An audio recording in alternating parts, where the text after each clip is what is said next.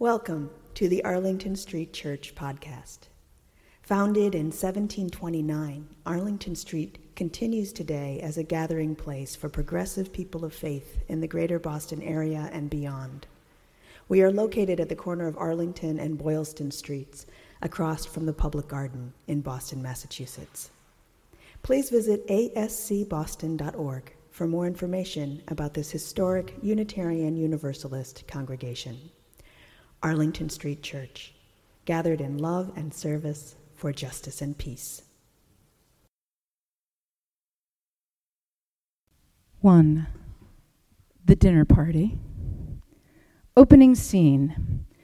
Some of the guests have already arrived and are racing around the living room, variously colliding and dancing around each other. Another guest arrives and rings the bell. Everyone runs to the door, excited beyond belief, jostling each other, staring at the door, jumping on the door, yelling, "Who's there? Who's there?" The new arrival yells back, "Who's there? Who's there?" Somehow the new arrival enters and the party resumes. The camera pans across the guests. A muscular male dressed all in black carries a frisbee everywhere, clutched tightly to his chest. If anyone touches the frisbee, he whirls around abruptly and stalks off, glaring over his shoulder. Another male dressed in plaid, rather jolly, has a drooling problem. Every so often he shakes his head and saliva flies onto adjacent guests who don't even notice. A depressed-looking female spends the entire evening in a large stuffed chair, methodically ripping it to shreds. A huge guy in a jean jacket and tattoos goes up to various guests and just stands there. They immediately give him all their hors d'oeuvres.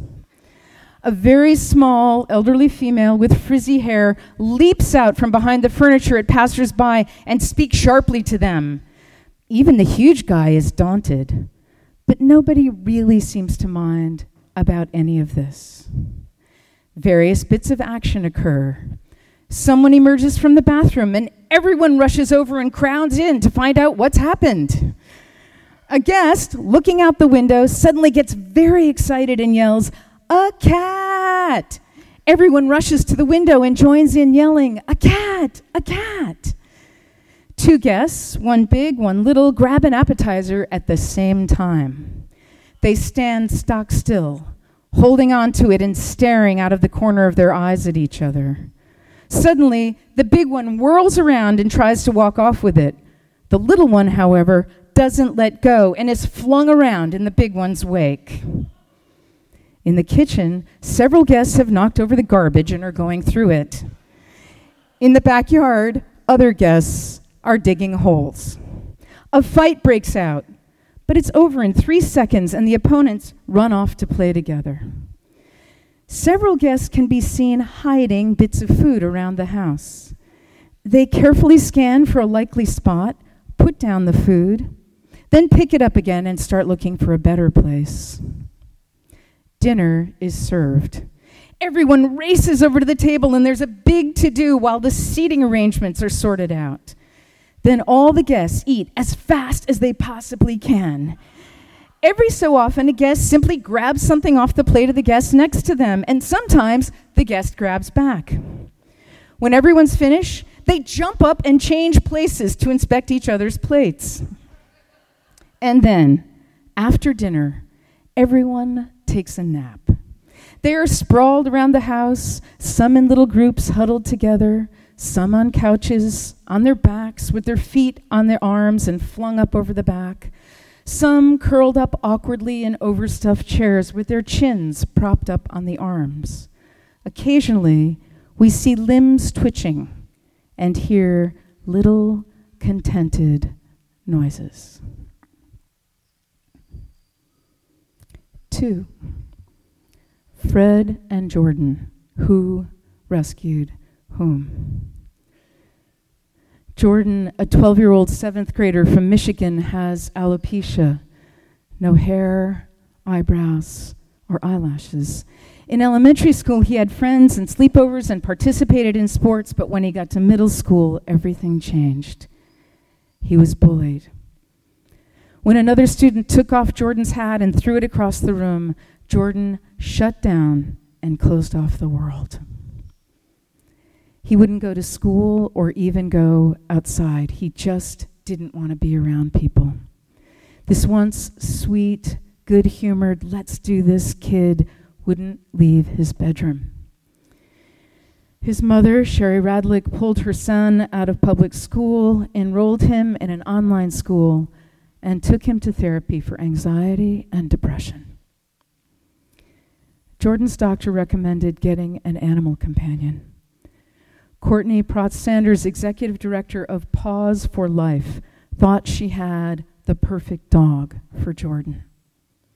Fred is an Australian Shepherd Lab mix who has been crated day and night, brutally neglected, and was in dire need of medical attention when Paws rescued him. He was now ready to go home with someone who could help nurse him all the way to health and socialize him. And that someone was Jordan. They are inseparable. They play together, sleep together, and are regaining their well-being together. Jordan helps Fred with the exercises intended to strengthen his legs.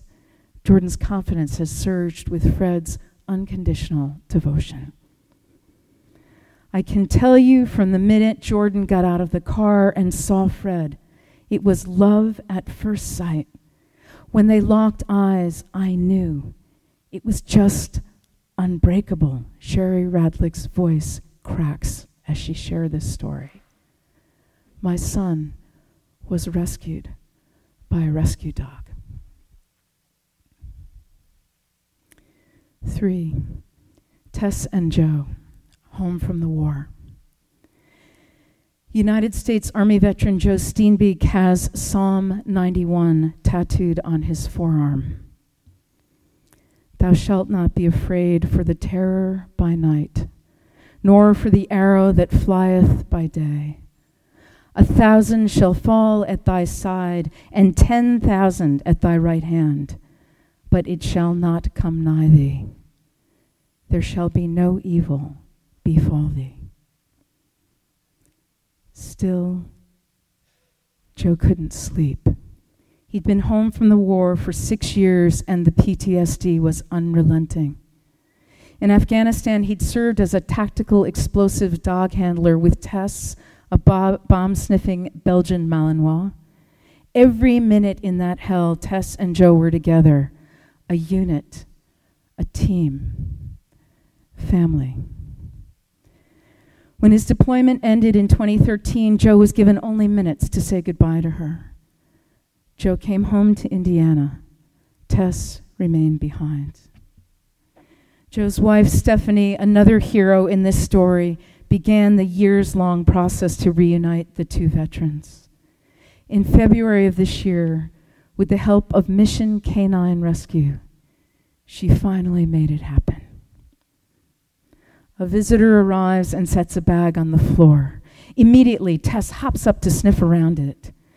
Not sensing anything out of the ordinary, she takes a red ball and curls up on her dog bed. She's only been retired for 2 days now, says Joe. Of course she's going to think she's still working. Veterans have to transition into civilian life.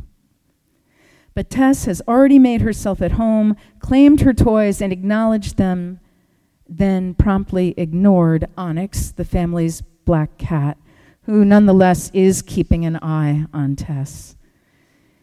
It's been 6 years since I've had her, and honestly, looking at her right now, it feels like it's been a lifetime. There's a little piece of me that I didn't really ever think I'd get back, says Joe. Stephanie adds, I'd heard plenty of stories about her, but as soon as they brought her out, as soon as I saw her, I started crying, and she just came right to him, just beelined right to him. Honestly, it's like she's always been with us. She came right in the house last night. She picked out a toy, she picked a bed, and she slept all night. It's like she's been here forever. She just fit right in.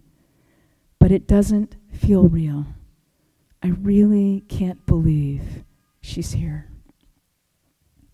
Tess is now 11 years old. We're just looking forward to giving her a good retirement life, Joe says. She's worked so hard her entire life. Now she gets to sit back and have fun and live like an eccentric billionaire. And finally, Joe can sleep.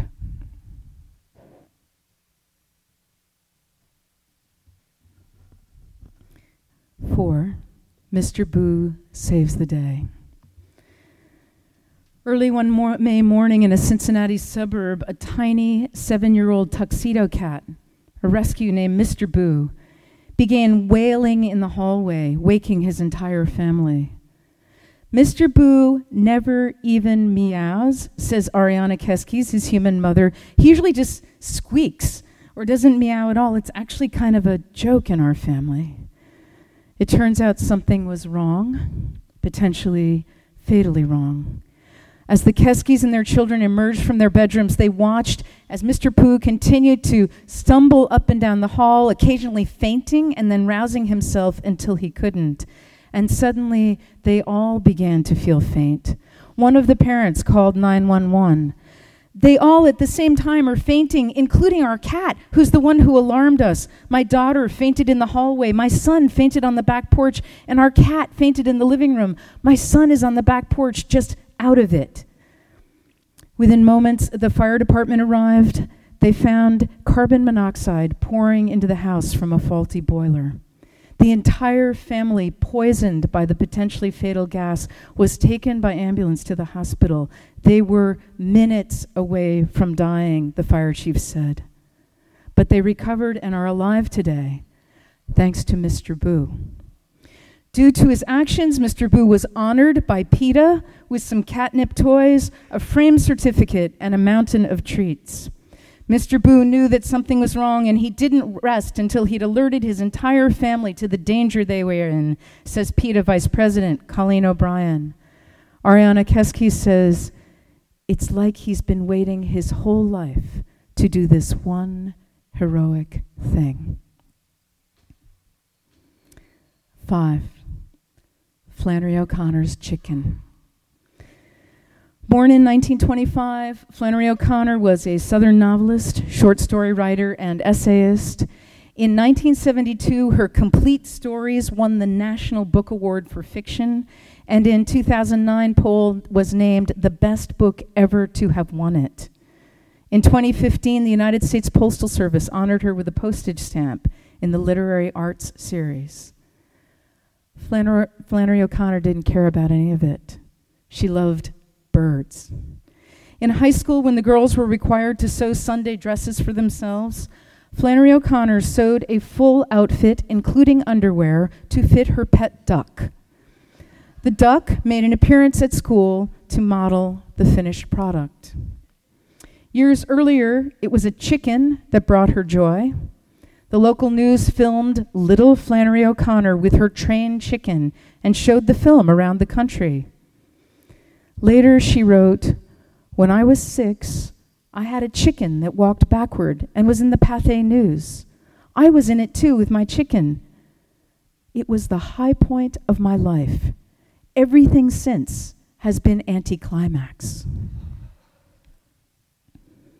Beloved spiritual companions, may the blessings of animals fill our days and our nights with high points, laughter, companionship, courage, and love.